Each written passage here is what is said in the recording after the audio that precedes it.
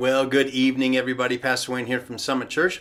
Hey, we had a little technical issue with our streaming message this morning, so I thought I'd redo it here tonight. And by the way, if you are technically oriented and you're in the Douglas County area, I sure could use your help as a volunteer at our church. Maybe you're good with video and sound and technical stuff. It would be great to have someone volunteer in that capacity so I can focus on other things.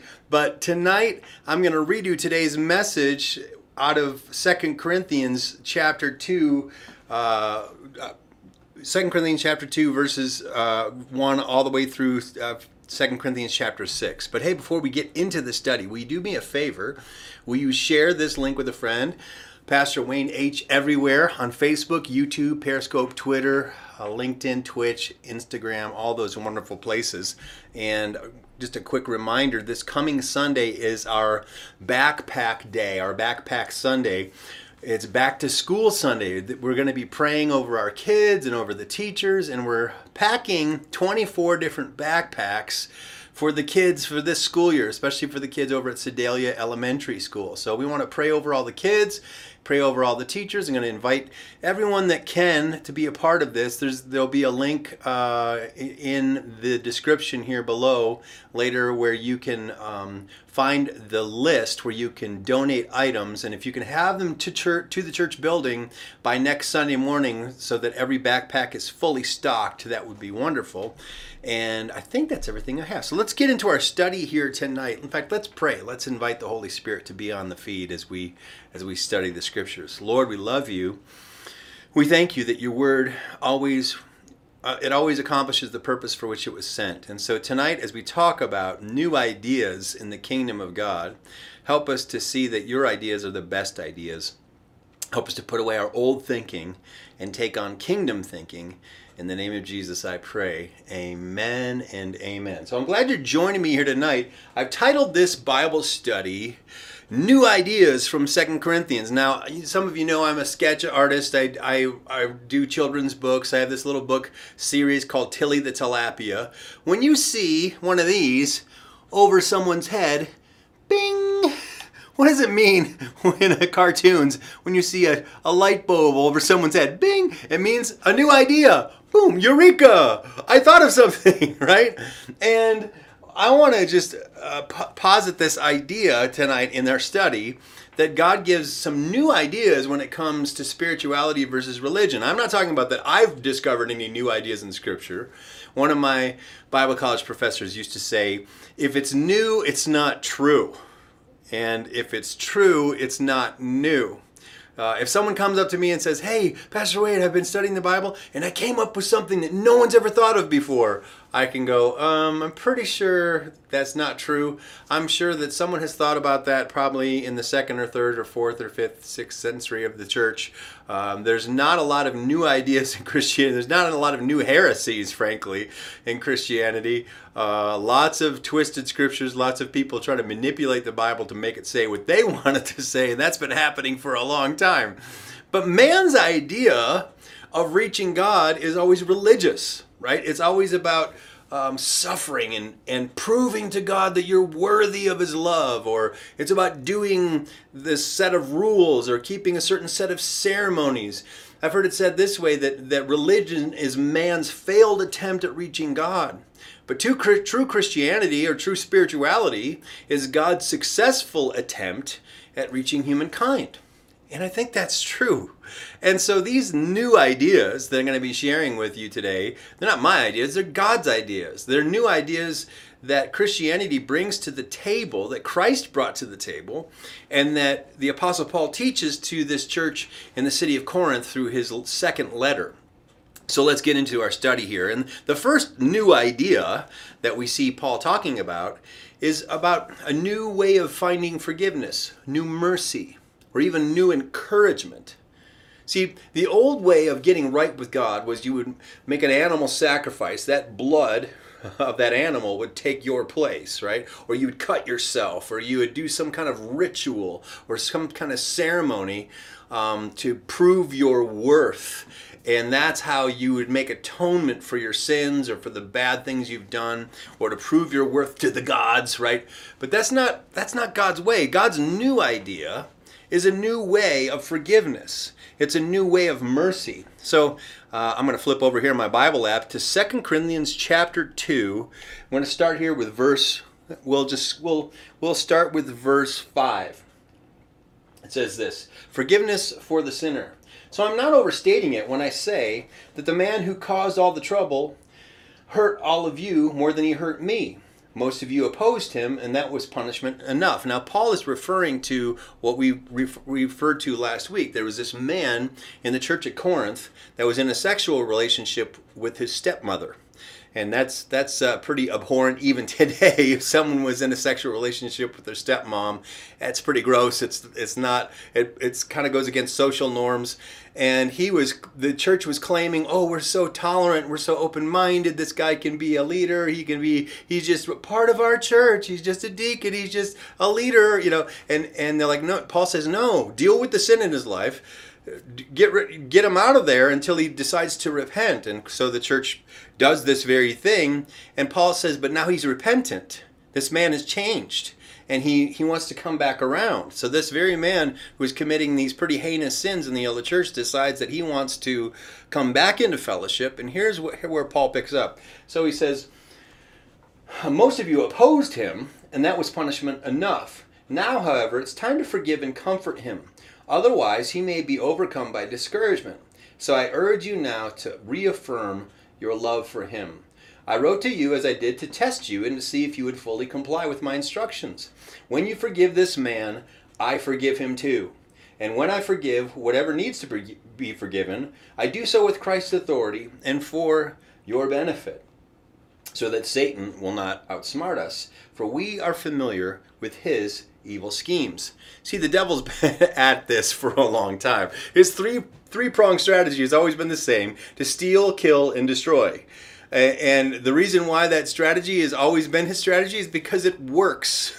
And so he knows that if he can get us confused, if he can get us bitter, if he can get us angry, if he can get us fighting against one another, then he can divide the church. He can divide good people against one another. We can get races fighting against each other. We can get political parties fighting against each other. And we get so angry and bitter and confused that we can't accomplish anything.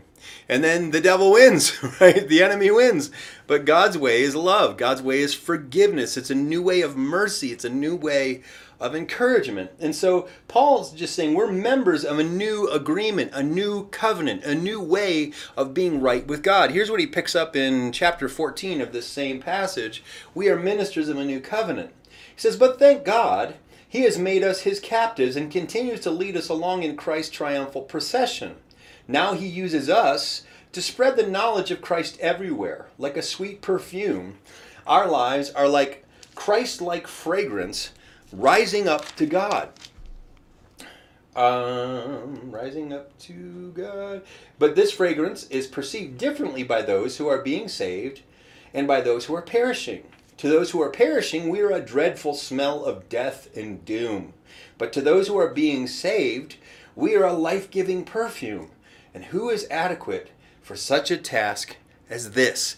Paul is saying, when you live with righteous people and you like to be around righteous people, you're trying to live a godly life, it's good to be around Christians. But when someone is stuck in their mess and they're stuck in their sin and they don't want to change, when someone godly walks in, they feel convicted of their sin, they feel guilty, they're like, ooh, I don't like that person because it reminds me of my shortcomings and my failures and how much I don't feel like I'm connected with God right now. And that's the fragrance that he's talking about. And so he continues here in verse 17. He says, so you see, we are not like the many hucksters who preach for personal profit. We preach the word of God with sincerity and with Christ's authority, knowing that God is watching us. Now, for a little context here in the Corinthian church, Paul was being followed around by these super apostles, by these Judaizers from Jerusalem who would bring letters of recommendation from these highfalutin people in the temple and the church and different places. And they're saying, we're the real apostles. We're the real teachers of the law. You want to be a real Christian? Well, you need to convert to Judaism first, and then you can be a Christian. Christian. And you got to be circumcised, you have to do this, you have to keep this Mosaic law, you got to eat kosher, you got to let the hair in your temples grow long, you got to become an Orthodox Jew, and then Christ will accept you. And that's not the conditions of salvation, especially from what the words of Jesus said. He said, God so loved the world, not just the Jewish people, God so loved the world that he gave his one and only Son, that whoever believed in him would not perish. Doesn't say keep the letter of the law perfectly. Doesn't say do these religious rituals and ceremonies. Whoever would believe in him would not perish but have everlasting life. That's a new way of forgiveness. It's a new way of being reconciled, to find mercy and encouragement in the Lord. The second new and big idea that we see from Paul in our study here tonight, from chapter 3 in 2 Corinthians, is a new covenant. It's the Spirit over the law. The Spirit over the law. See, the Old Testament was all about the law and all the rules and the Ten Commandments and all things. Those things are good, but those laws, those rules, all they do is show me my shortcomings. It doesn't give me the ability to obey. It just shows me where I'm wrong. It actually just makes me feel more guilty. But the Spirit gives life. When I receive Jesus and the Holy Spirit and his presence into my life, I begin, the appetites and the thoughts and the attitudes of my heart begin to change. My hard heart becomes soft. I begin to think more about God and other people than I begin to think about myself so much anymore. When I do something bad, I feel guilty about it. I have remorse over those things. There's good things that I start to want to do that I never wanted to do before. That's the Holy Spirit inside of me and inside of you, doing these good works. So let's pick it up here in 2 Corinthians chapter 3, verse 1. It says, are we beginning to praise ourselves? Ooh, did I lose it? Maybe I lost it. Yeah, maybe I did. That's all right.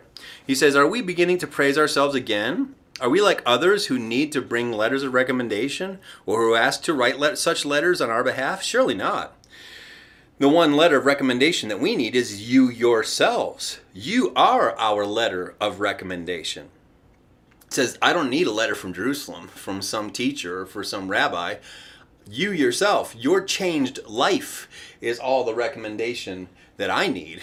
And that's true. When a life has been changed, you don't need a bunch of intellectual assent or philosophy or religious talk. A changed life is the pure recommendation. And so we have a new covenant in God. There's a new glory that comes on us when we come into Christ. And this is what Paul says, talking about the old way of the law, which is etched in stone, led to death. But the new way of life brings the life of God inside of us. And he says it's a lot like when Moses went up on Mount Sinai and he got the 10 Commandments, the glory of God came over Moses, and his face shone so brightly when he came down from the mountain that he actually put a veil over his face, because people were like, Moses, can you turn down the light? It's so bright. He hid the glory because it was blinding to people. And so he says here in verse 12 of this chapter, see if it works now.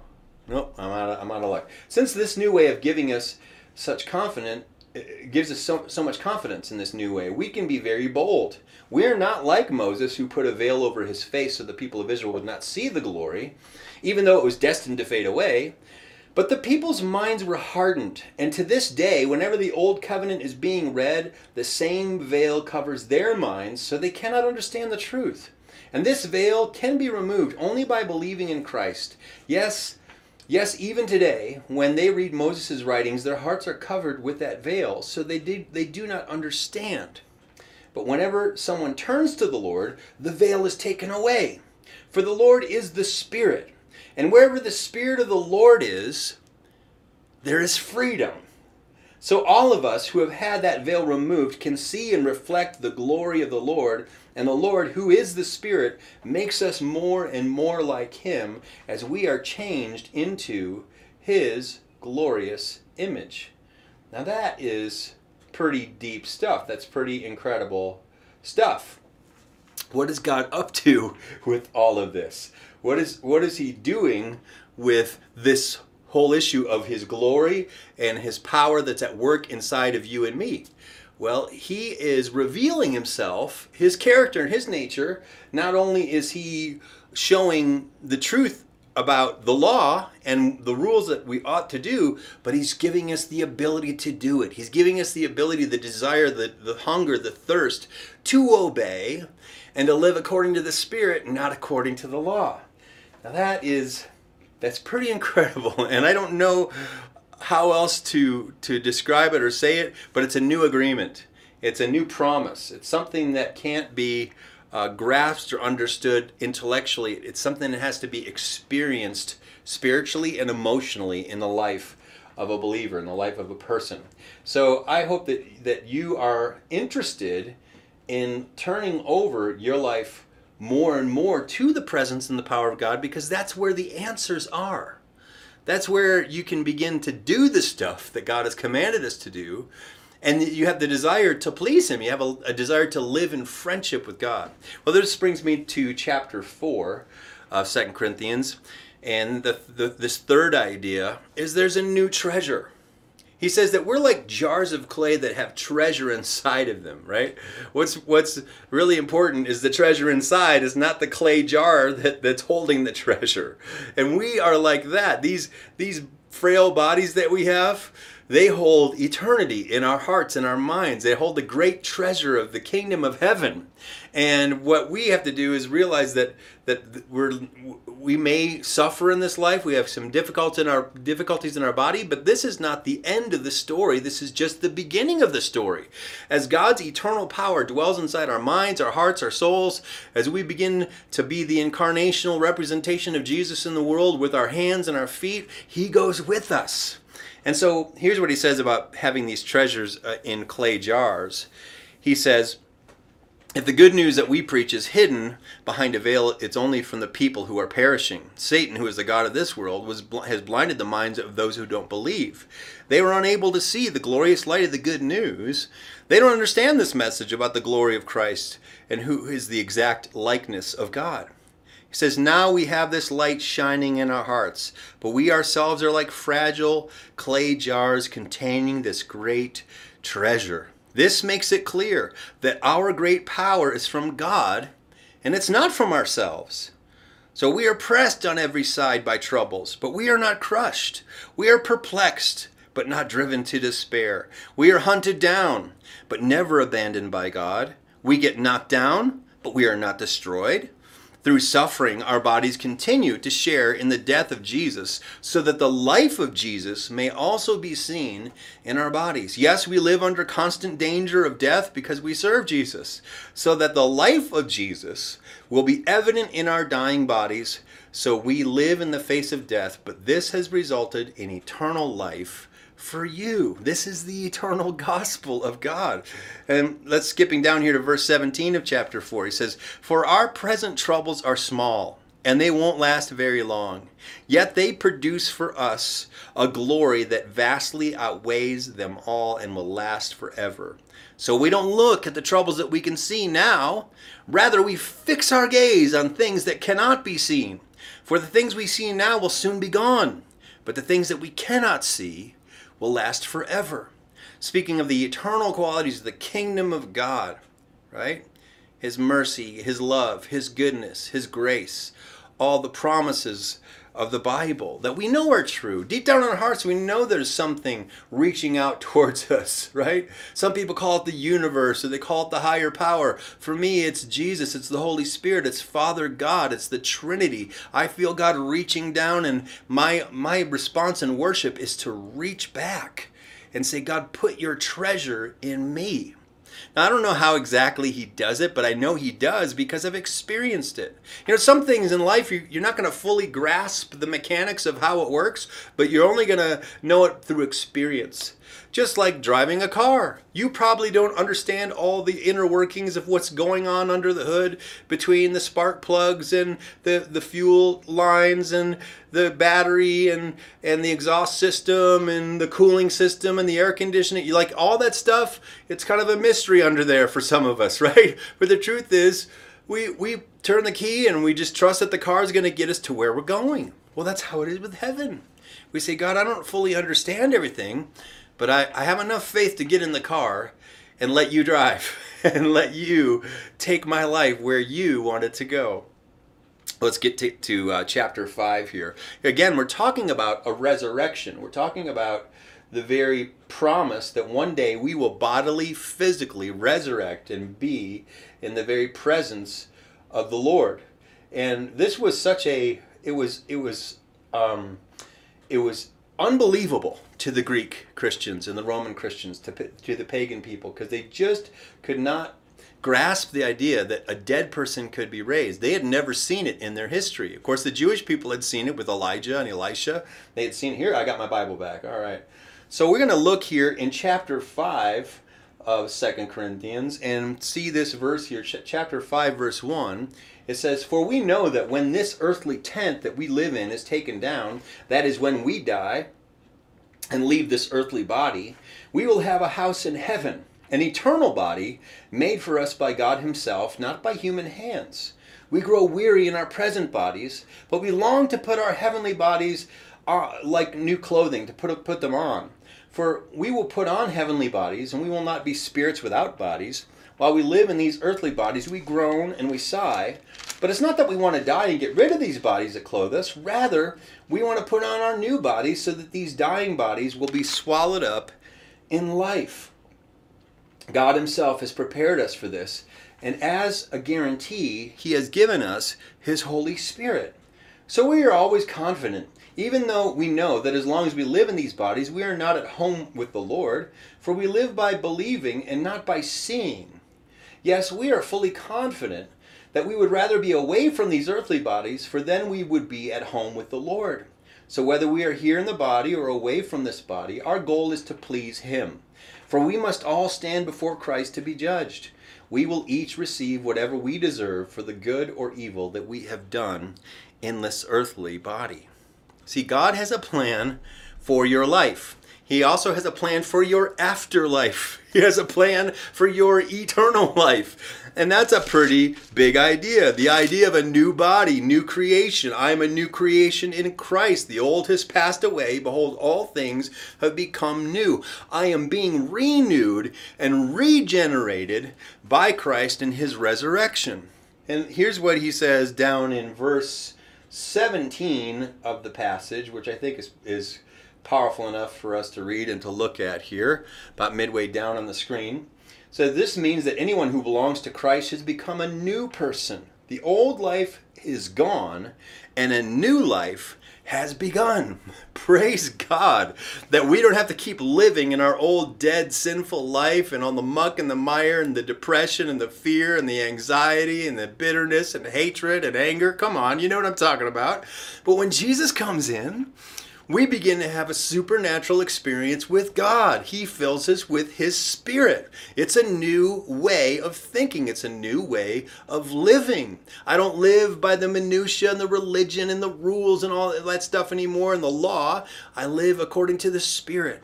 And the Spirit gives me life. Which takes me to chapter 6, and we'll land our study here.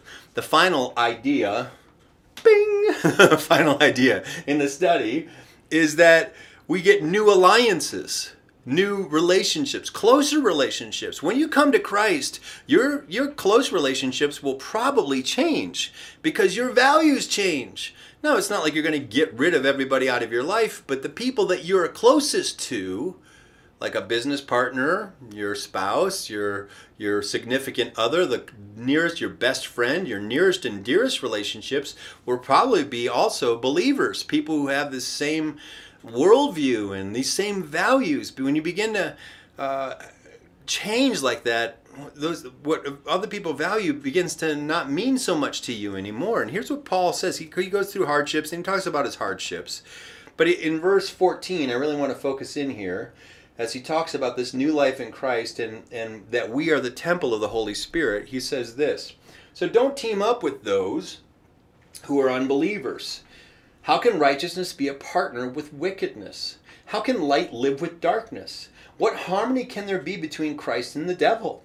How can a believer be a partner with an unbeliever? And what union can there be between God's temple and idols? For we are the temple of the living God. I will live in them and walk among them. I will be their God, and they will be my people. I like what my study Bible says about this particular passage. Paul warned against fraternizing with the enemy during times of war. And just like the war of good and evil, we don't want to fraternize with the enemy. He says, don't team up with those who are unbelievers. Don't have near and dear relationships with people who would be at cross purposes with your relationship with the God. It says, whether in a marriage or in business, there will be challenges enough without trying to navigate with a partner who is opposing views on good and evil, or whether there's even such a thing as good or evil. The Bible clearly commands us to love all people, just as God does. But it is imperative to avoid teaming up with those who oppose our most deeply cherished values. Man, that's so important.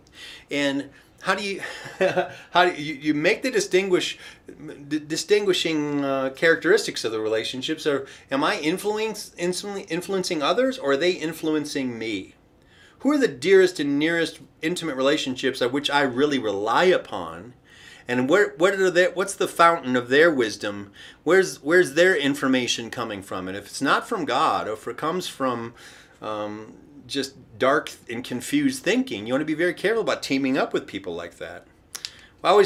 During my message, I always try to share the gospel in a unique way. And this week, I wanted to show you a little evangelism tool that I've used for years and years. It's called the EvangeCube, and it's kind of like a Rubik's Cube. It's almost like a kid's toy. It flips around.